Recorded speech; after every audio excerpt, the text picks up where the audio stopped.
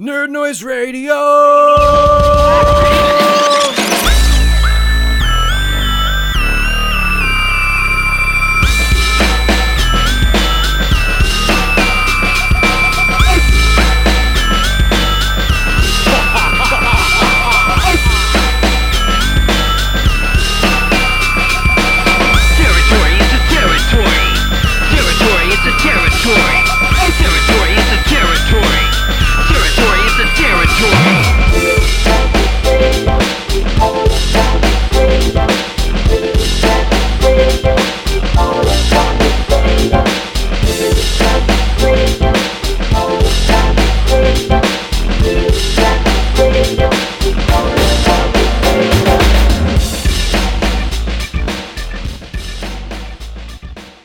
Show of hands, dear listeners, how many of you have just that one special game soundtrack that means the world to you and rises above all the rest?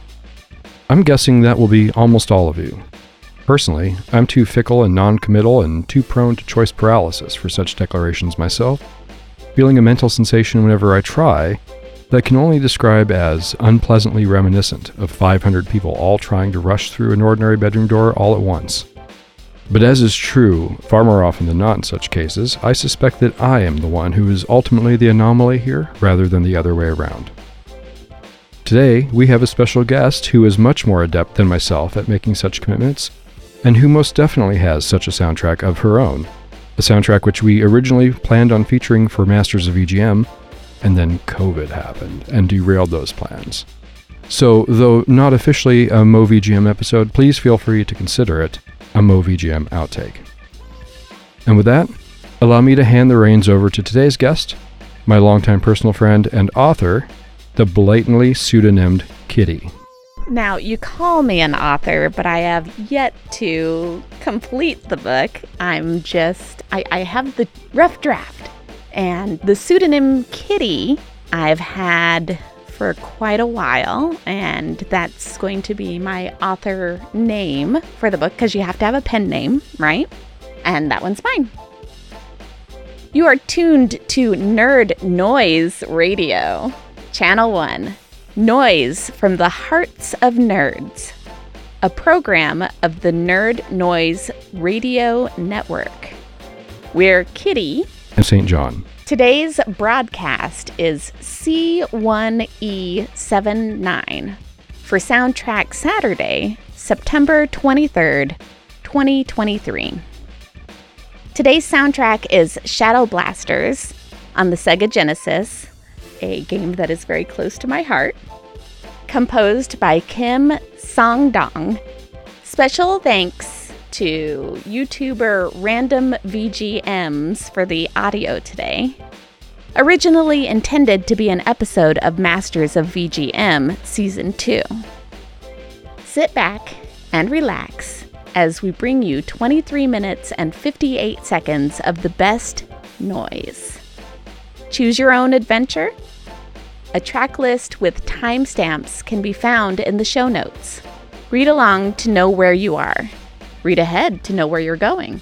Or just don't read at all and be surprised and delighted as you're carried along on the gently twisting, sloping waves of delicious VGM. We'll be back at the end with track listing and show info.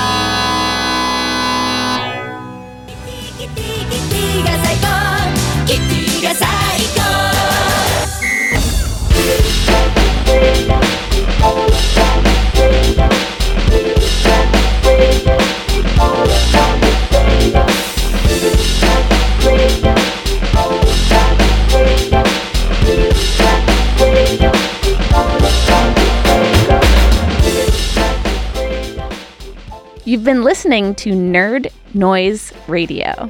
You just heard C1E79, the Shadow Blaster soundtrack on the Sega Genesis, composed by Kim Song-dong. We begin our program with Title Theme, Introduction Part 1, Introduction Part 2, Options and Character Select, and Mountain and Glen.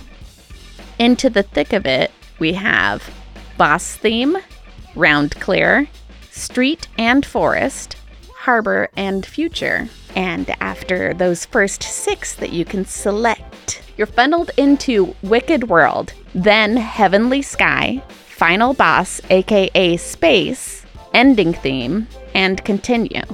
And our final track of the day is Game Over. Our intro and outro music is Funky Radio from Jet Grind Radio on the Sega Dreamcast, composed by B.B. Wrights. You can find track listing and program information for all our episodes, as well as video game related articles on our blog at nerdnoiseradio.blogspot.com.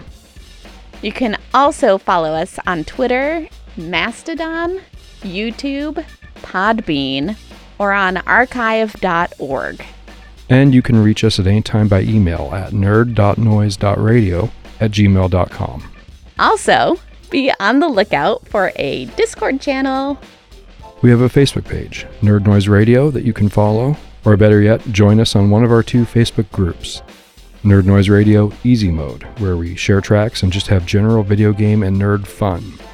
Or for the gearheads among you, Nerd Noise Radio Expert Mode, where you can deep dive sound hardware, composer info, and music theory.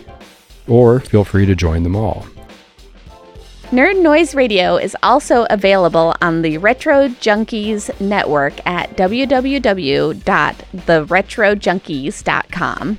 And we are a member of the VGM Podcast Fans community on Facebook. Join the community at www.facebook.com/groups/VGM Podcast Fans. If you like what you hear, please leave us a review on iTunes, Stitcher, Spotify, Pandora, iHeartRadio, TuneIn, Verbal, VURBL, or just reach out to us on our social media or email. Your feedback is immensely valuable to us, and we would love to hear it. Your reviews are tremendously helpful and very appreciated as well, as they help to propel Nerd Noise Radio to new and larger audiences. By this point, if you're listening to this, I imagine you are more than well acquainted with Channel 2, Nerd Noise Game Club. But just in case you are not, it is a completely different kind of show. A lot less music, a lot more conversation. Intended to be the yang to Channel 1's yin and vice versa. Deep where Channel 1 is shallow. Shallow where Channel 1 is deep. Each exists to fill in the blank for and bolster the other. Co-hosted by Hugh Johnson of Retro Game Club, and now in its 3rd season. So if you haven't checked it out yet, what are you waiting for? What are you waiting for? This is Nerd Noise Radio, Channel 1. Noise from the hearts of nerds, like me. A program of the Nerd Noise Radio Network. Your home for the best noise from the YM2612, SN76489, SPC 700, 2A03, HUC 6280, AY3 8910, YM2151, LR 35902, Pokey, Paula, Sid, and beyond. I'm Kitty. And I'm St. John. Thanks for listening. Join us again in October for C1E80, title TBD, featuring works from the fabulous VG cover community OC Remix, guest hosted and produced by Hugh. And again in October for C2E15, subject TBD, but probably something Halloween. And be on the lookout for a St. John appearance on VG Emporium. Delicious VGM on Noise from the Hearts of Nerds, as well as tasty VGM and talk on Nerd Noise Game Club. And wherever you are, fly the N, the nerd flag. That's what that is.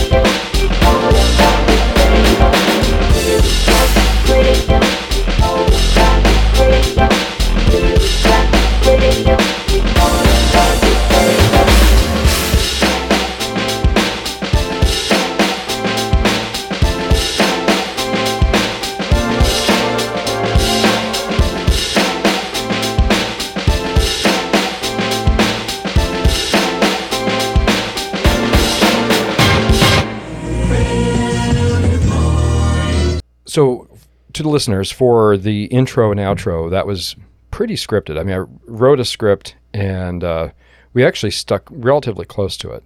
But for this interview part, it's going to be completely unscripted. I mean, we've got like one or two talking points that we kind of have in the back of our head to talk about. The back of your head. You've got one or two. I mean... Oh, well, yeah, I've got the one that I got to read the ending credits. Yes, we'll get... Well, not credit, but the ending dialogue. Yeah, right. From the boss. Right, from the boss. Yeah. Yep. So we'll do that. But it's going to be really freeform. In fact, this is going to probably be one of the messiest edit jobs I've ever had to do as a podcaster, but that's okay. No. It's worth it. Well, because I'm so fly by the seat of your pants, right? Well, fly by the seat of your own pants. Yeah, well, yes. You just said, I'm so fly by the seat of your pants. Well, you know. That's the saying. The saying is fly by the seat of your pants, right? Oh, well, I suppose. I was going to say, I can go upstairs and bring down a pair. And I can use it as a kite. Yes. Right? Yes. Yeah. Or whatever kind of prop you want to use it for. But anyway, so a sail. A sail. So one thing the more astute listeners might be noticing is like a sailboat. We sound different now, and it's because for the intro and outro part, we weren't talking at the same time. So we used the good mic. We used the $400 Shure SM7B. But so that we would have a more consistent sound during the interview, I actually swapped us back to the $100 Rode Pod mics. For shame. Well, no, because I figured this way we would sound more consistent. You know, it'd be more. That's the reason I kept the pod mics, because hey, if we ever have a situation where there's two people talking at once, there you go. There it is. Whoop whoop. Is it whoop? There it is. Whoop. Okay. Yeah. All right. Whoops. There it is. or like, you know, for the video game geeks, like thwomp. There it is. Ah. You know what thwomp is, right? Please say yes. Mm-mm. In Super Mario World, I was not a Nintendo player. Okay. I was Sega Genesis, Sega CD, PlayStation 2, and then we went to the computer. So that was my gaming rig system, and everybody else, anyone, if we went to their house, they had Nintendo. Mm-hmm. So it was like cool to see it, but it was also like, okay, yeah, Duck Hunt, fine. Mario, fine. But I'm playing the Sega Genesis with Shadow Blasters and... You know, that actually was a way better segue than I could have hoped for, though. You know, I didn't grow up playing Nintendo. I grew up with Sega, like Shadow Blasters.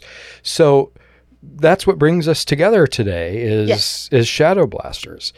And so why don't you tell the tens and tens of listeners what your history with this game?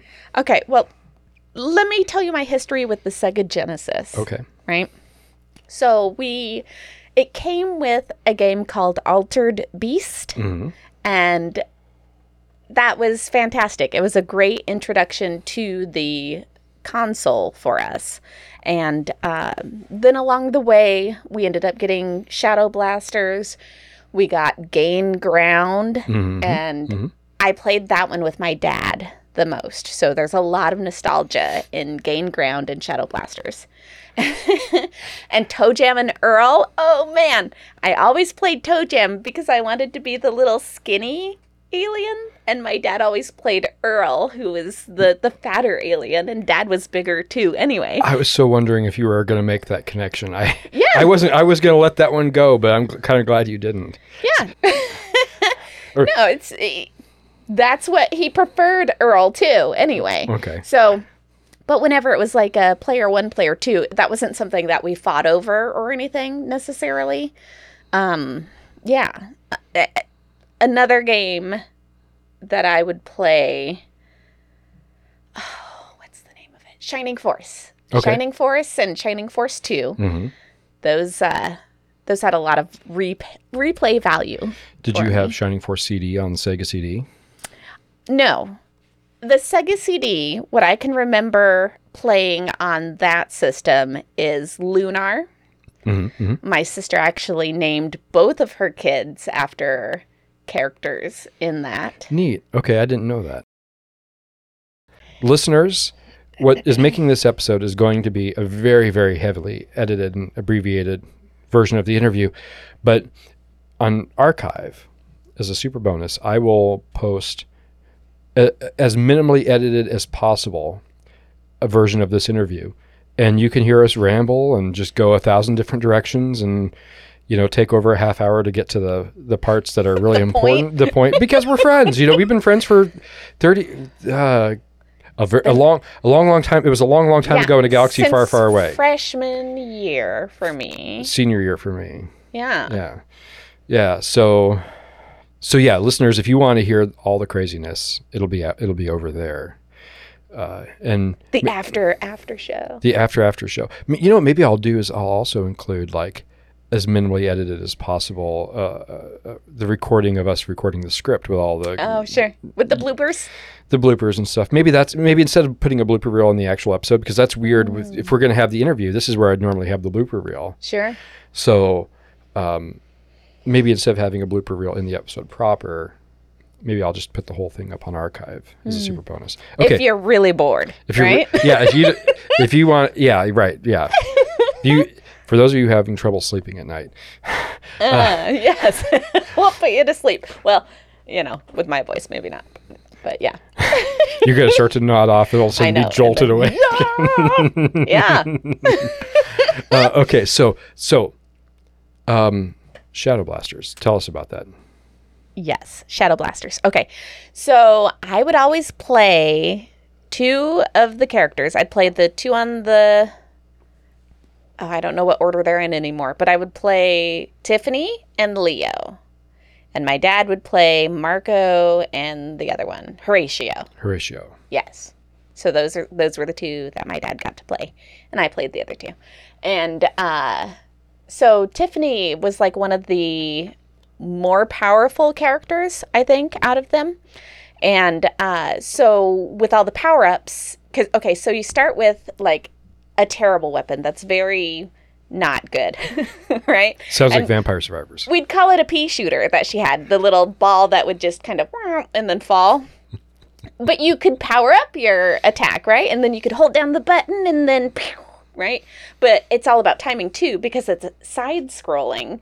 So you need to move together, and you also need to, like, we knew when the bad guy was coming, so I'd power up, and then he'd move forward enough for me to just pew.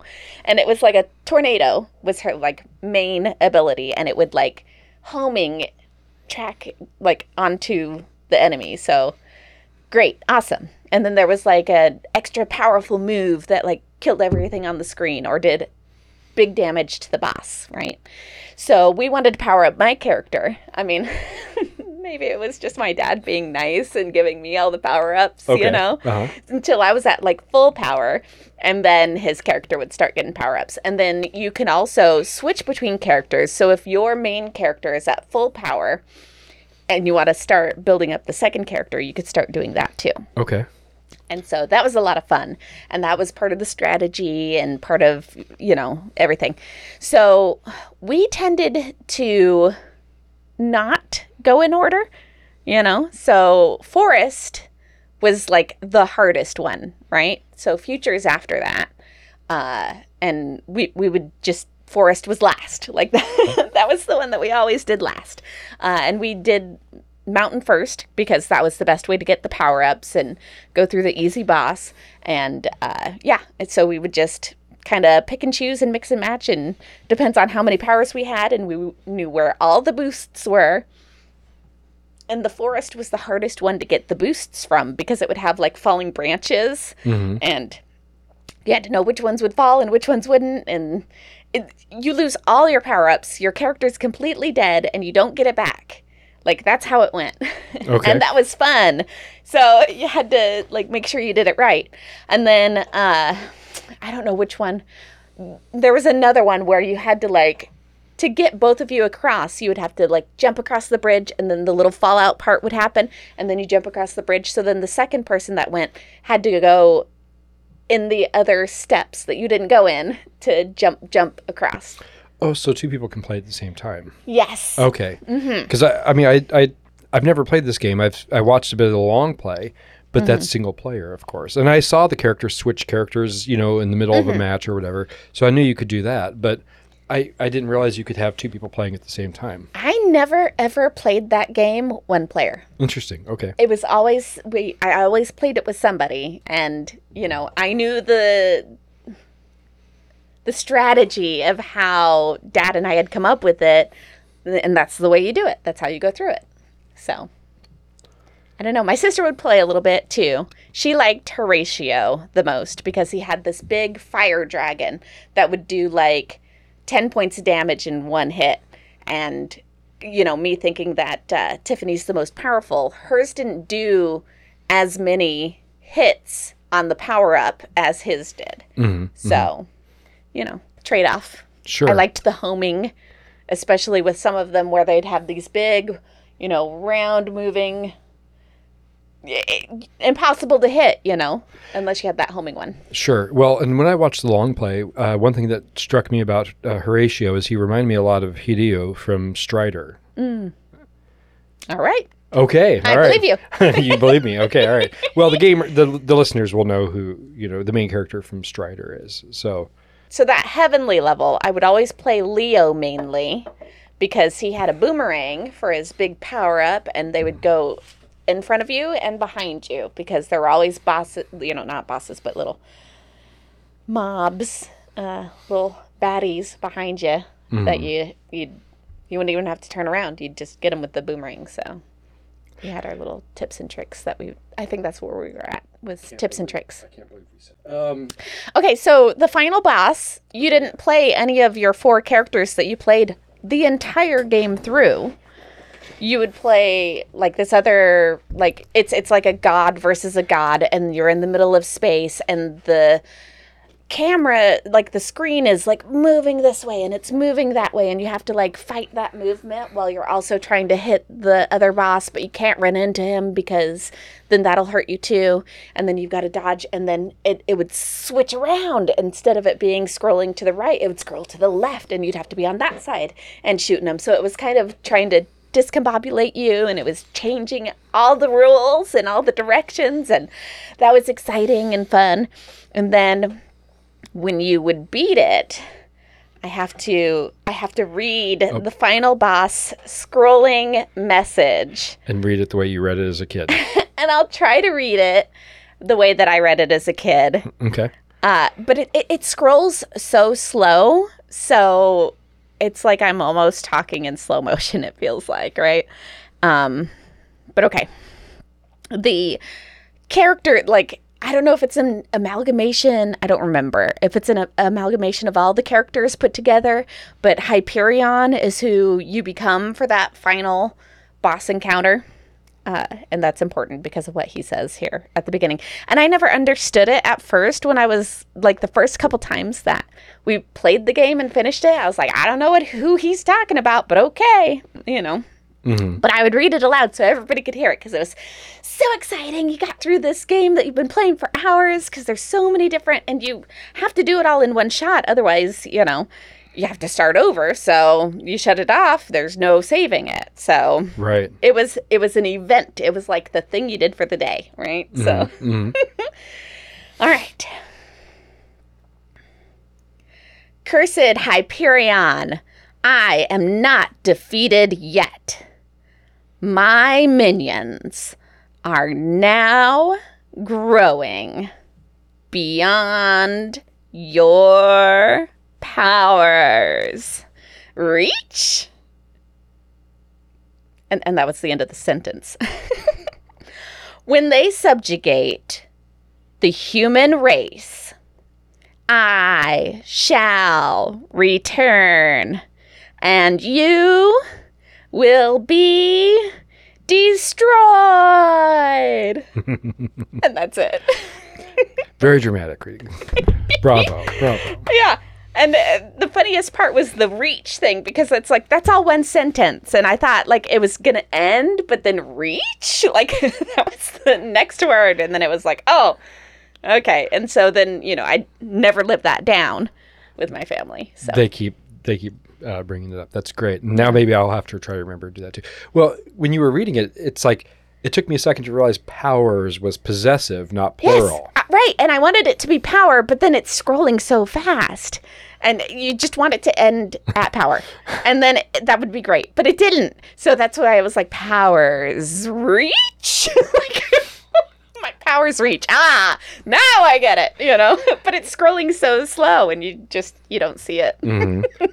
That's really kind of an ominous ending. That's not like, Yeah. Hey, let's go out for pizza after this. It's, Yeah. I don't know. Like, It's great. the world's ending. Do we have time to hit a drive-through on the way? I don't know. I loved the ending. I loved how, I don't know. It was just satisfying every time. It had so much replayability for me, even though we already had this plotted out path and this is the way you go and this is how you do it and this is the strategy. It was just, teaching somebody else the strategy. That was its own fun too. And then they suck at the game. So I'm like carrying them along the way and that's fun too. Would you say the Hyperion battle is one of your favorite battles of all time? Now the battle itself, it's interesting because they played around with the everything that you knew from the beginning of the game. It's like somebody else developed to the end. Somebody else was like, aha, no, this is how we're going to do it. And then you're like, what? This doesn't really fit. It doesn't make sense, but it's still good, right? Because at the very, like, I didn't even know I was trying to fight against this big evil guy that had minions and whatever. It's like a different part of the, I don't know, like it belongs in a different game, but it still made me happy that it was in this one. I don't know. So the battle itself was like, it wasn't necessarily my favorite boss battle, but it was different and that made it cool. Okay. Well, because I was thinking like, what would be some of my favorite final battles? And I am so non-committal. Mm-hmm. Like I said in the intro, hey, what's your favorite? I've got my friend Dave LeBlanc and he always says, hey, favorite game, go. And I'm like, I feel real pain here. You just made 500 people run through the bedroom door in my head. It's just, but favorite, me, EverQuest. Okay. Yeah, I was very addicted to that game. I remember. Yeah. I remember, and I never played EverQuest. All I remember is the box art with the lady wearing blue. The elf chick. Yeah, I guess so. Yep, But she was a high elf, you see. the lady in blue. Yeah. Yeah. And she was a wizard. Okay. Yep. Okay. Yep. Well, so I'm too non-committal to say like, oh, this is definitely my favorite or top 5 or top 10. But when I asked you the question, favorite battle, there were 2 battles that came to mind. Okay. And they're both from the same game franchise. They're both Metroid games, which I know is Nintendo, and so you Sure. kind of missed that. But the final battle in Super Metroid on the Super Nintendo, you were fighting Mother Brain, and basically she's just having a field day with you, right? Like you can hardly do a thing to her, and everything she does like just pummels you, and then you get to a certain point, and then she basically just blasts you with this beam that takes you down to like one hit. And there was at the end of Metroid 2, you find a baby Metroid on this planet, and you take it back to the research center. And at the beginning of Metroid 3, it gets stolen, and it comes up a couple times in the story. And you actually, towards the end of the game, you encounter this baby Metroid, which is now a giant Metroid, and it starts to kill you until it realizes who you are, and then it backs off and takes off, right? Well, right as you're about to be killed by Mother Brain, because she blasts you with this beam, and then you're at one point life, and then you see her start to charge up to do it again. The Metroid lands on her head and is like sucking all the life out of her, and like she's like can't do anything about it. And she basically turns to stone, and then the Metroid comes off and lands on you and starts giving you all the health that it just took from Mother Brain. I would be scared having it land on me. I'd be like, "Oh no, you're Medusa." It's like reverse siphoning. Yeah, sure. So, but okay. Of course, that's not the end. You start to see like smoke coming out of Mother Brain's mouth, and then she comes back to life and just pummeling the Metroid while the Metroid is fueling you back up. And then the Metroid gets up and comes back for another attack, and then Mother Brain kills it, and it dies and lands on you, and giving you this like super powerful weapon. And now all of a sudden you're just like throwing Mother Brain around like a rag doll with this weapon that you got from the dead Metroid. And I literally yelled at the TV screen because it was such a powerful moment, and it was kind of like, take this, you bitch. It builds up this, it's I can't describe the emotions in this moment. It's just like you are feeling all these emotions, and you are basically throwing this superpower around like it's a stuffed animal. And then, of course, you finally do kill her, and that's satisfying. And then, like most Metroid games, you have to escape, because the world's about to blow up. But and then Metroid Prime on the GameCube, the Metroid Prime battles. It's a 2-phase battle, and the second phase is it's the first phase that I really like. It's just this really it doesn't have like that big emotional hit like the Super Metroid battle, but it's like this protracted dance between you and the Metroid Prime, and it's just, and like there's like 4 different caverns, so you'll do enough damage to Metroid Prime and it'll like tunnel into the next one, and then you have this animation of Samus running and then like leaping into the next one, standing back up, and then you retrain your sight on the Metroid Prime again, and it's just really great. All right. Yeah. So yeah, if you ever get a chance to play those games, you should. Do you guys have a Switch? My husband, Metroid, yeah, he was all about it. Do you guys have a Switch? Mm-hmm. You do? Okay. All right. Do you guys have Nintendo Switch Online? He's tried to get me to play them, and I'm just...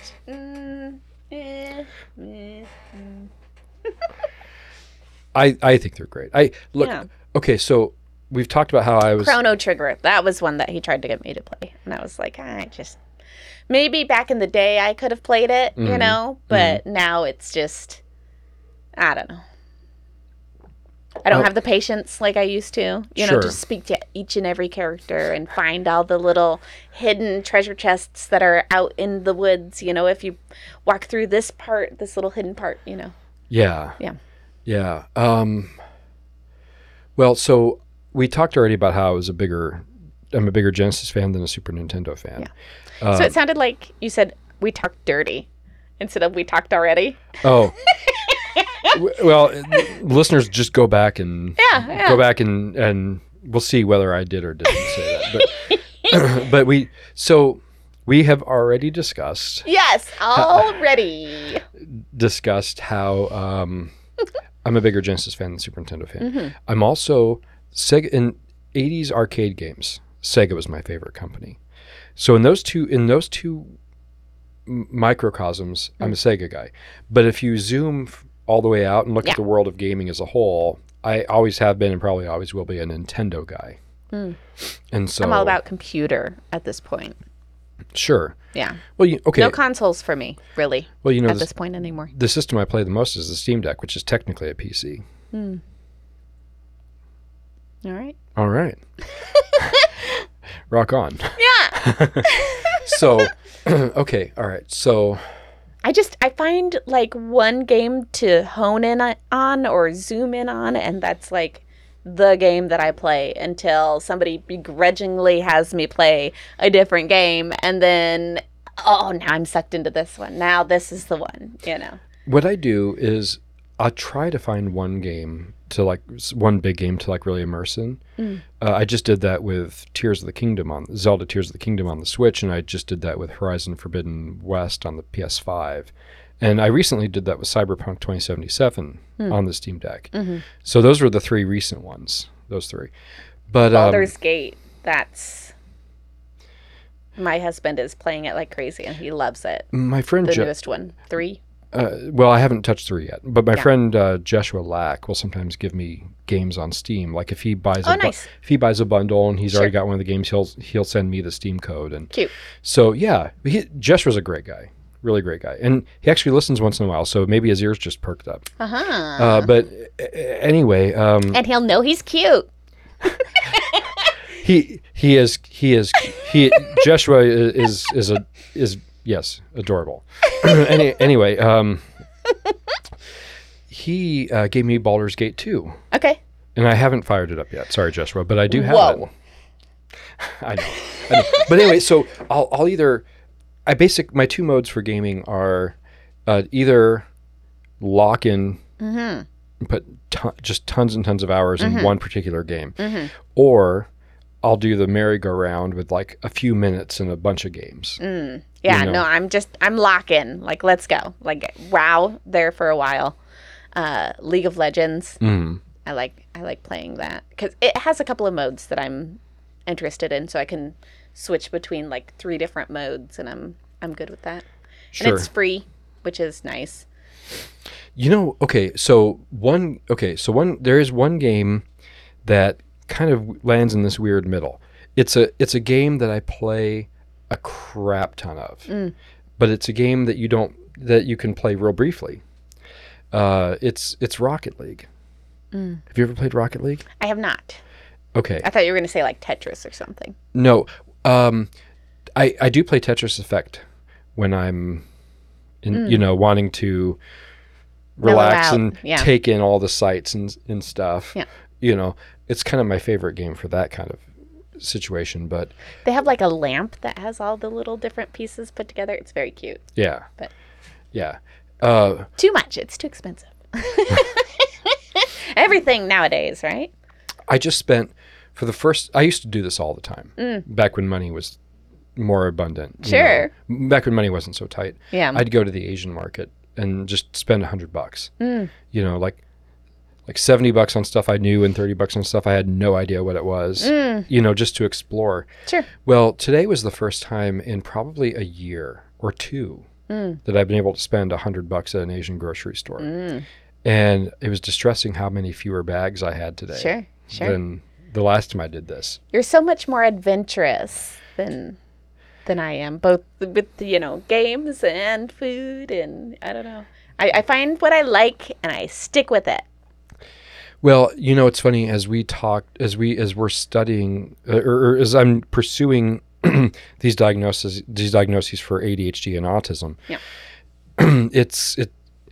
Typically an autistic person isn't going to be a real adventurous eater, but an ADHD person will be, because they need that dopamine, they need that novelty. And it's funny that I can feel both at work, because a lot of the times I'm like, oh, I want to go explore the world through my dinner plate, right? Sure. And we'll just like, I'm not even sure how to pronounce this, but I love it, or I saw an article about this thing that I don't know how to pronounce, and it sounds amazing, and let's go make it, right? And those are all very ADHD things. But then it's like, well, so now I'm feeling I need comfort food, and so I always go. So, for the adventure eater in me, American Chinese food is not the vibe. It's not the way. It's a joke, right? But for the comfort food person in me, there is nothing in the world better than American Chinese food. And you know what though? Actually, I take back what I said about American Chinese food being a joke for, because like you go, as you learn and as you grow and learn as an adventure eater, you go from thinking this is Chinese food to thinking there is no connection between this and Chinese food whatsoever. Right. To then realizing there is a tenuous connection. And then you like, okay, so maybe this isn't Chinese, but it's like its own culinary tradition. It's like Sure. Yeah. Yeah. it's American food more than it's Chinese food. And I can tell you what I always get, no matter where I go. Okay. Cashew chicken, no baby corn. I love baby corn. Oh no! Oh no! Okay, all right. It ruins the whole thing. It doesn't. Okay, well, if you ever go for Chinese food, you can. I'll give you the baby corn. There you go. Right. But well, I usually will mix it up. You know, like I don't always order the same thing. Sometimes if I really want like ultra comfort, I might get sweet and sour. You know. Oh sure. It's a very rare thing for me with that, but I do like beef and broccoli. Okay. That's pretty good too. Or I'll get General Chicken. And you talk about like American Chinese food being its own culinary tradition. Well, there's like different sub traditions because like sometimes sweet and sour is like with the onions and the celery, or I'm sorry, the onions and the green peppers and the carrots and all that stuff. And sometimes it's just basically glorified tempura nuggets with just sauce on the side, right? Right. And it's the same way with General Tso. There's this there's the one kind that's like the soft breaded dark meat chicken in like a really dark sauce with like steamed broccoli off to the side. That's by far my favorite kind of anything calling itself General Tso. And there's a restaurant right up the street, Taste of China, that I don't get to order from nearly as much as I'd like. But when I do, I usually order two things. I'll order General Tso and then X. And X is oftentimes revolving. I see. Something, like something adventurous, something new. Something, well, even, right. So I'm appeasing the autistic and the ADHD person. Let's get my comfort food. A little bit of both. Yeah. Best of both worlds. Well, no, best of both worlds would be Taste of China General Tso chicken, and then like something from actual China, like, Fujian region or whatever, that you can't really find in America. Sure. So that'd be best of both. I see. But best of both that you can conveniently get in the Midwest would be like the General, and then like maybe this time it'll be egg foo young. Maybe this time it'll be like Buddha's delight. Like so let's do a fried. When you said the General, though, it just made me think insurance. Oh, I know. For a great real price, you can get. Yeah. I know what you're talking about. Yeah, and save some time. I know. I hate those commercials. That's how they get you. You remember their little gruffy jingle. I know. Right? I know that mustache. The marketing, it's wormed its way into our brains. I hate it. Although I had an idea for a great commercial one time. Oh. We are so off topic. That happens. Well, okay. So anyone who's listening to this, which may be nobody, who's still spiraling down the rabbit hole, which may be nobody, because it may not even make archive, or if it it'll make archive. It'll make archive. But anyone who's listening to this, this is less a proper interview because John doesn't know how to do interviews. He doesn't have experience with interviews. Well, if you had like a card set and you had like the questions I didn't have time to do that because I didn't even have time to write you were sitting there watching me write the script because I didn't have time to do that. But so I'm very patient. You are. This is less an interview and more just a random conversation with a longtime friend. Yeah. But this is how our conversations go, and if you want to hear more of it, let us know in the comments down below. No, I don't know.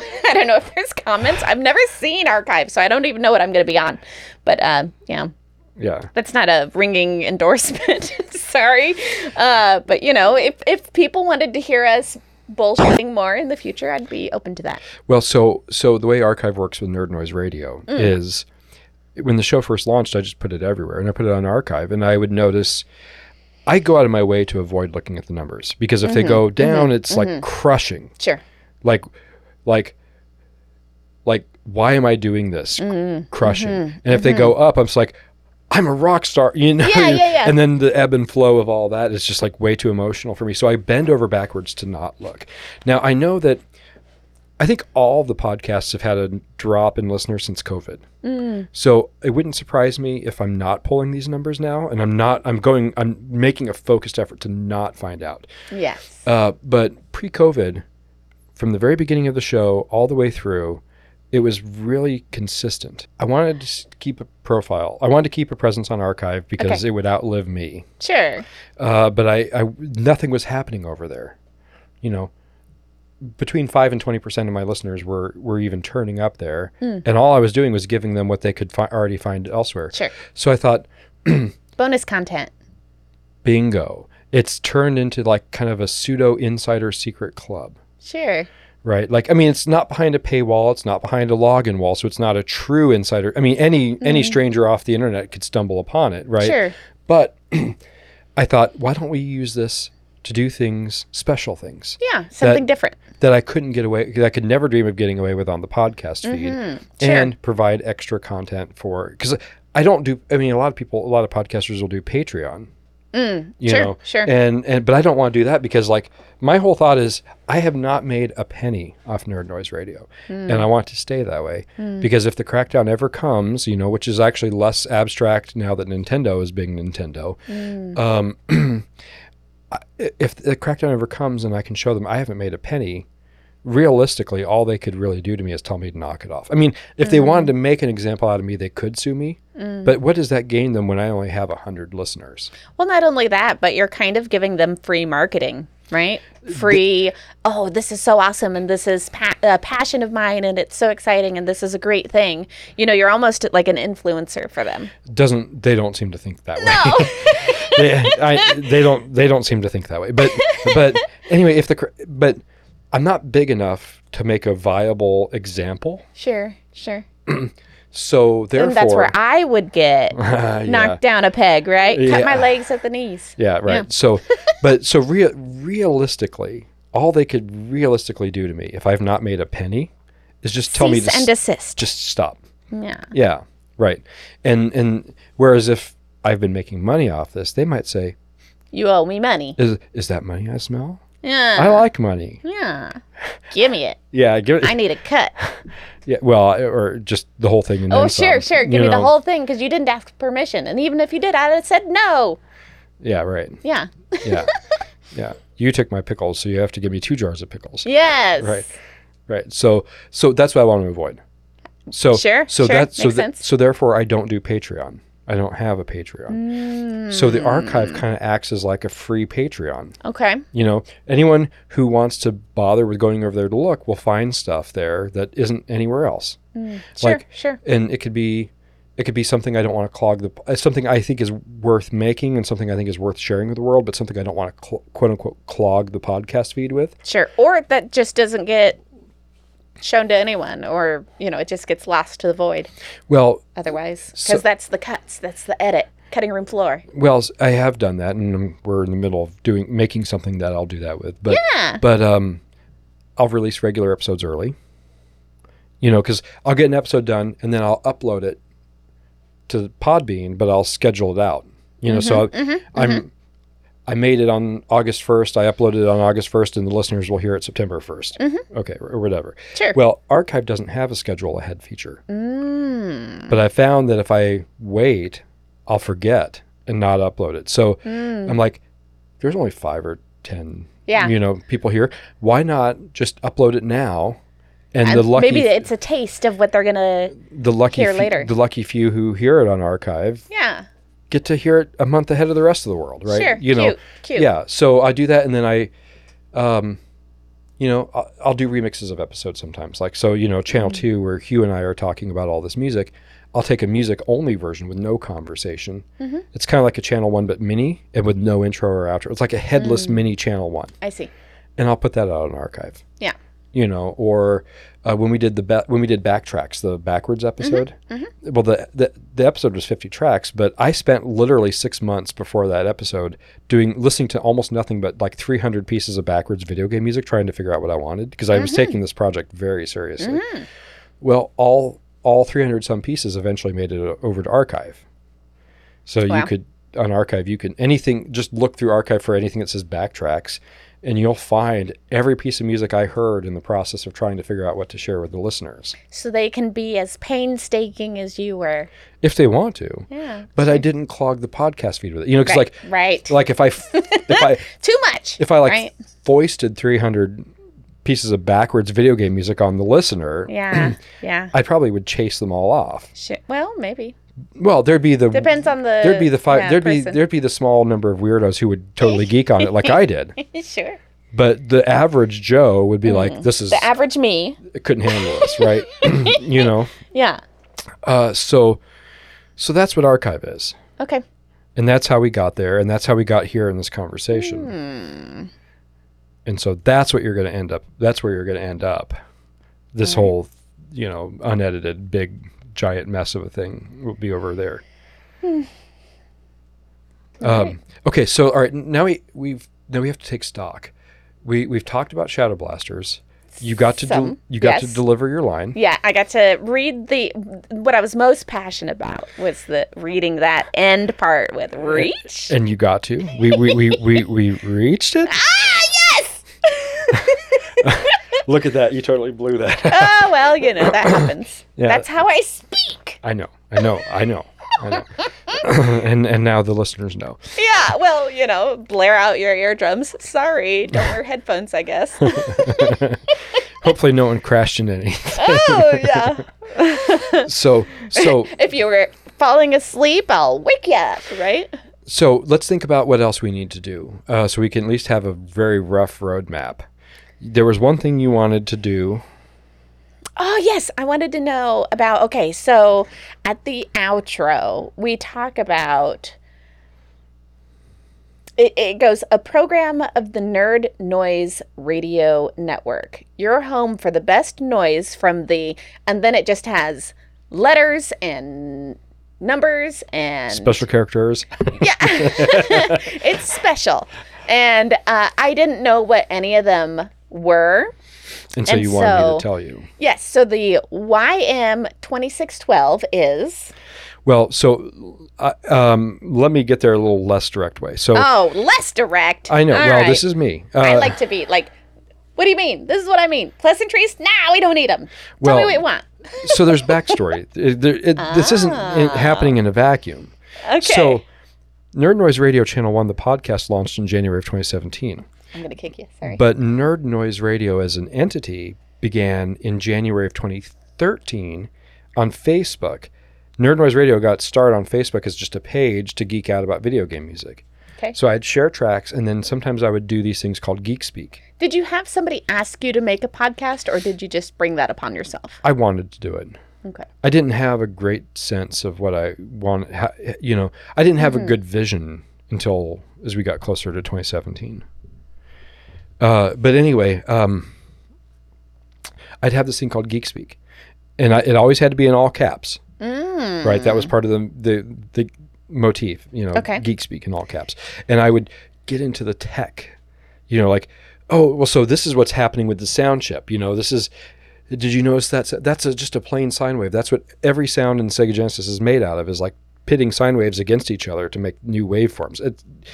Or just stuff like that. Like, did you notice how the samples chop? Just all that kind of stuff. And I can't write short to save my life. I think it's the I think it's the exuberance of ADHD with the social ineptitude of autism combining to make it so I cannot write short to save my life. Sure, that's the opposite. You'll send me this long text where I have to scroll through it, and then I'll be like, K, enter.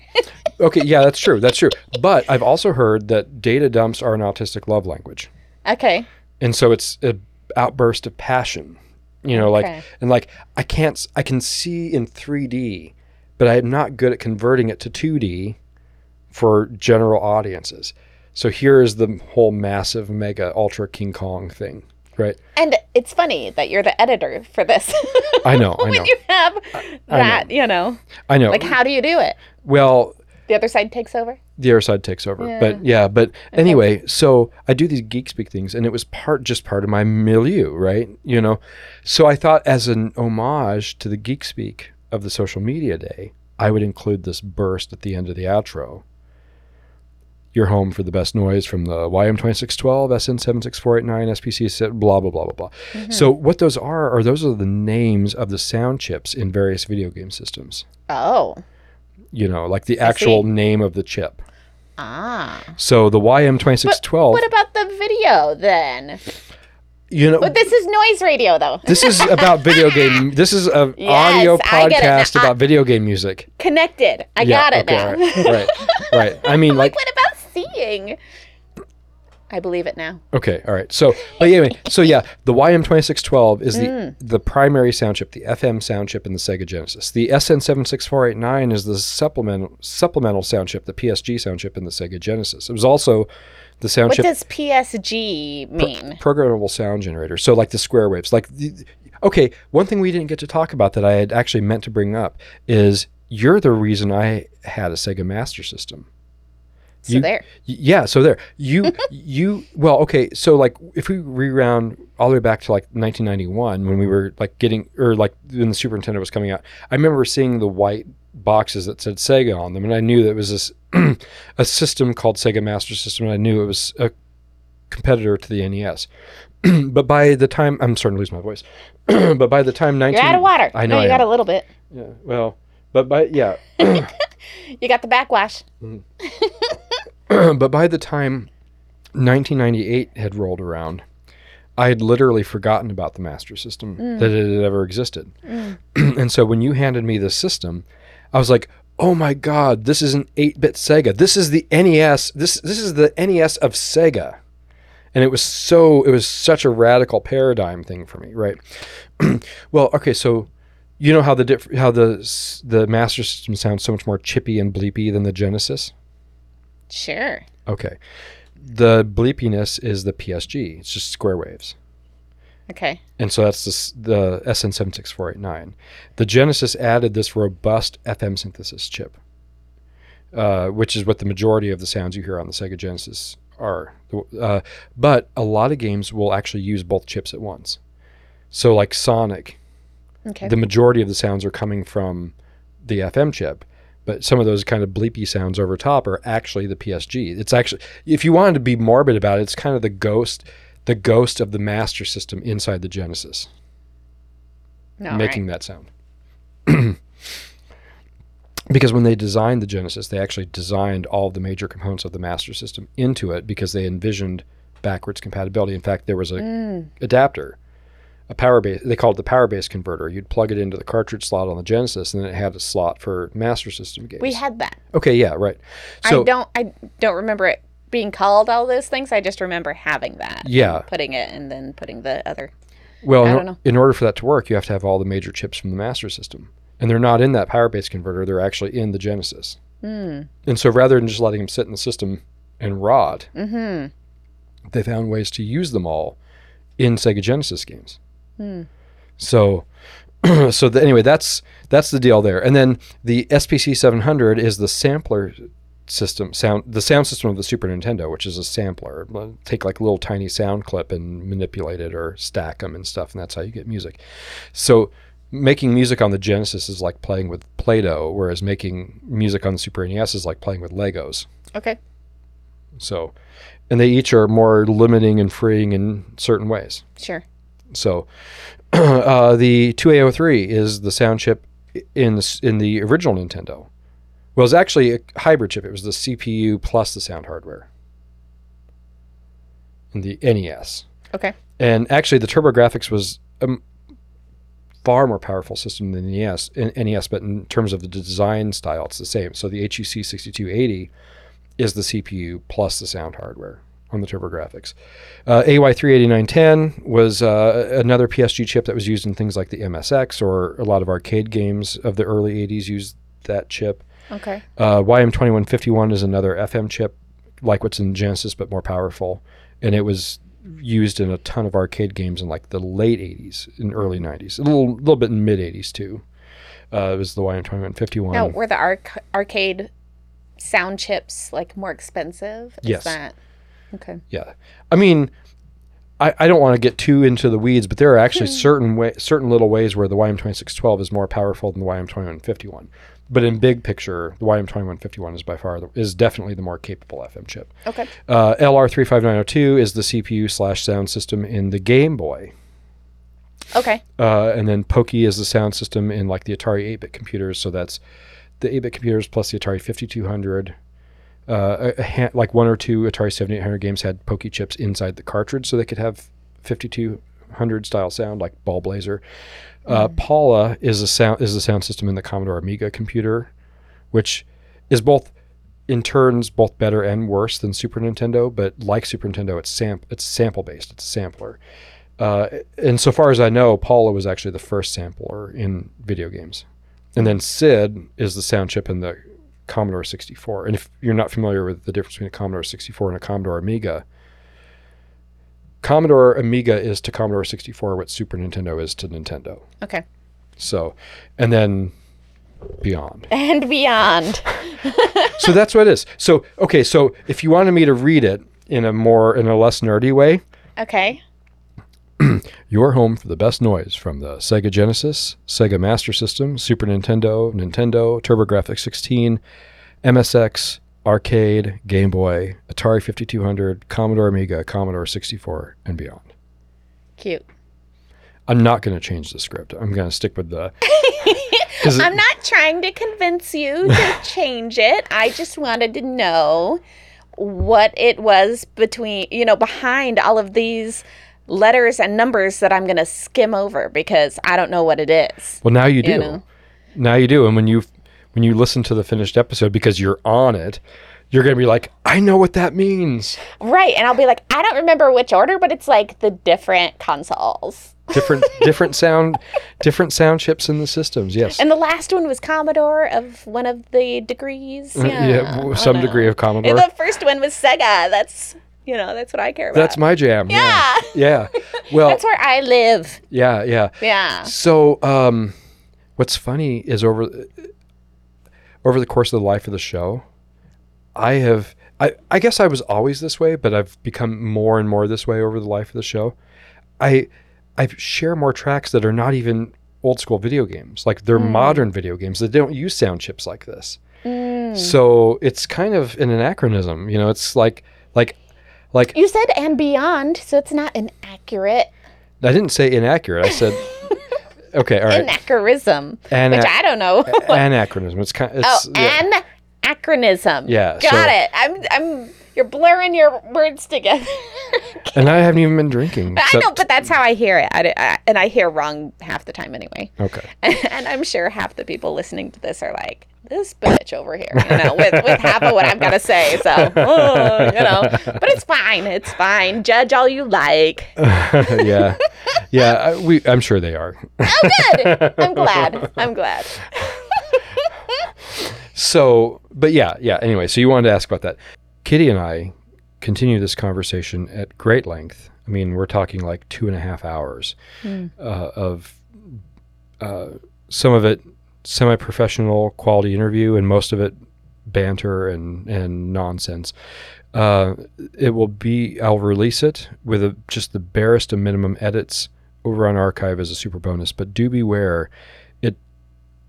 We go into subjects that are acutely not related to video games at all, that are very deep, very serious, very mature,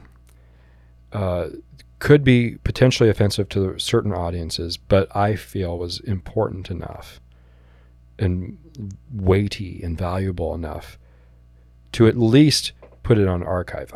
My original intention was actually to include it in the proper episode, but between Kitty and I, we decided that since it's so far afield from the subject of video games, since it's so charged a subject, and since, I haven't had a chance to clear this with Hugh, and I consider Hugh a partner, we decided we're going to go ahead and relegate those topics to the super bonus. So I heartily encourage you to check it out, but check it out with those caveats in place. Beware. Or as Scar in Lion King said, be prepared. Well, Kitty, it's been fantastic having you on. Is there anything you want to say before we go? First of all, thank you for letting me share my love of this video game and how it has lived in my head and brings back all the fun nostalgia that I had in the beginning in the first place. Not just from the music, but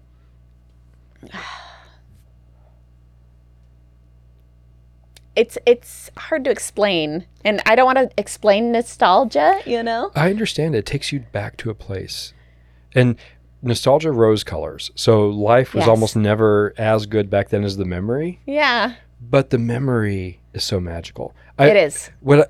It's bringing magic to not only my life, but other people who have experienced it, any of those people who have been there too, it's like a warm hug, of a better time, even if it wasn't better.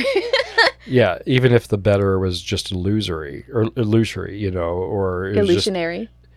No, illusory is a word. Okay, tell me Okay. Yeah, illusory. I don't know if I'm pronouncing it right, but it is a real word. Okay.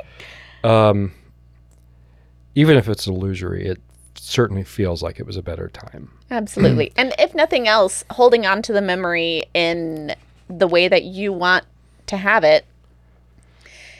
Sometimes it's hard to find happiness in the world, and this is just a little grain of sand that you can turn into a desert for an hour or 2 hours, however long. Yeah. Well, I'll tell you real quick how nostalgia works for me. It's in small doses. We talk about nostalgia as bittersweet. And bittersweet's such an interesting phrase because it's bitter and sweet. You feel both feelings. Well, for me, nostalgia in small doses is overwhelmingly sweet.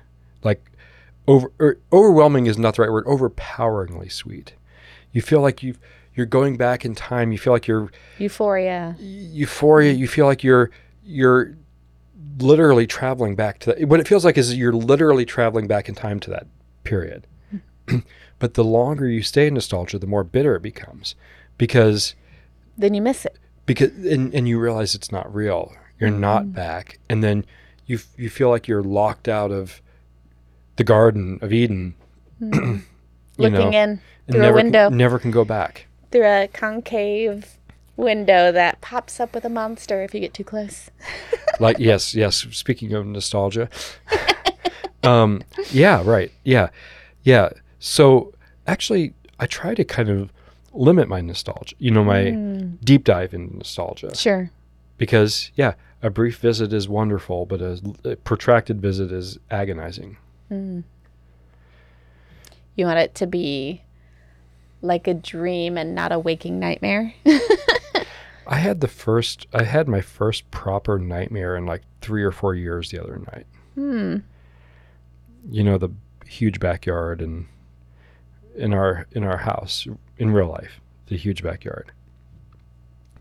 There was like this, I don't know what the term is, like a flock of geese, a herd of sheep, a murder of crows, a swarm of bees. I don't know what the descriptor term is for a group of bears.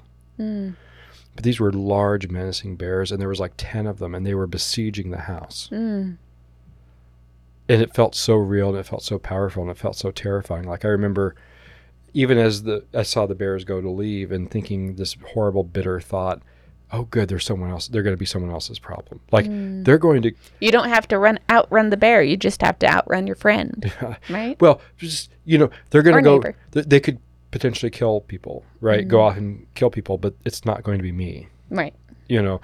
But there was one that remained, and it was kind of pawing through the kitchen window.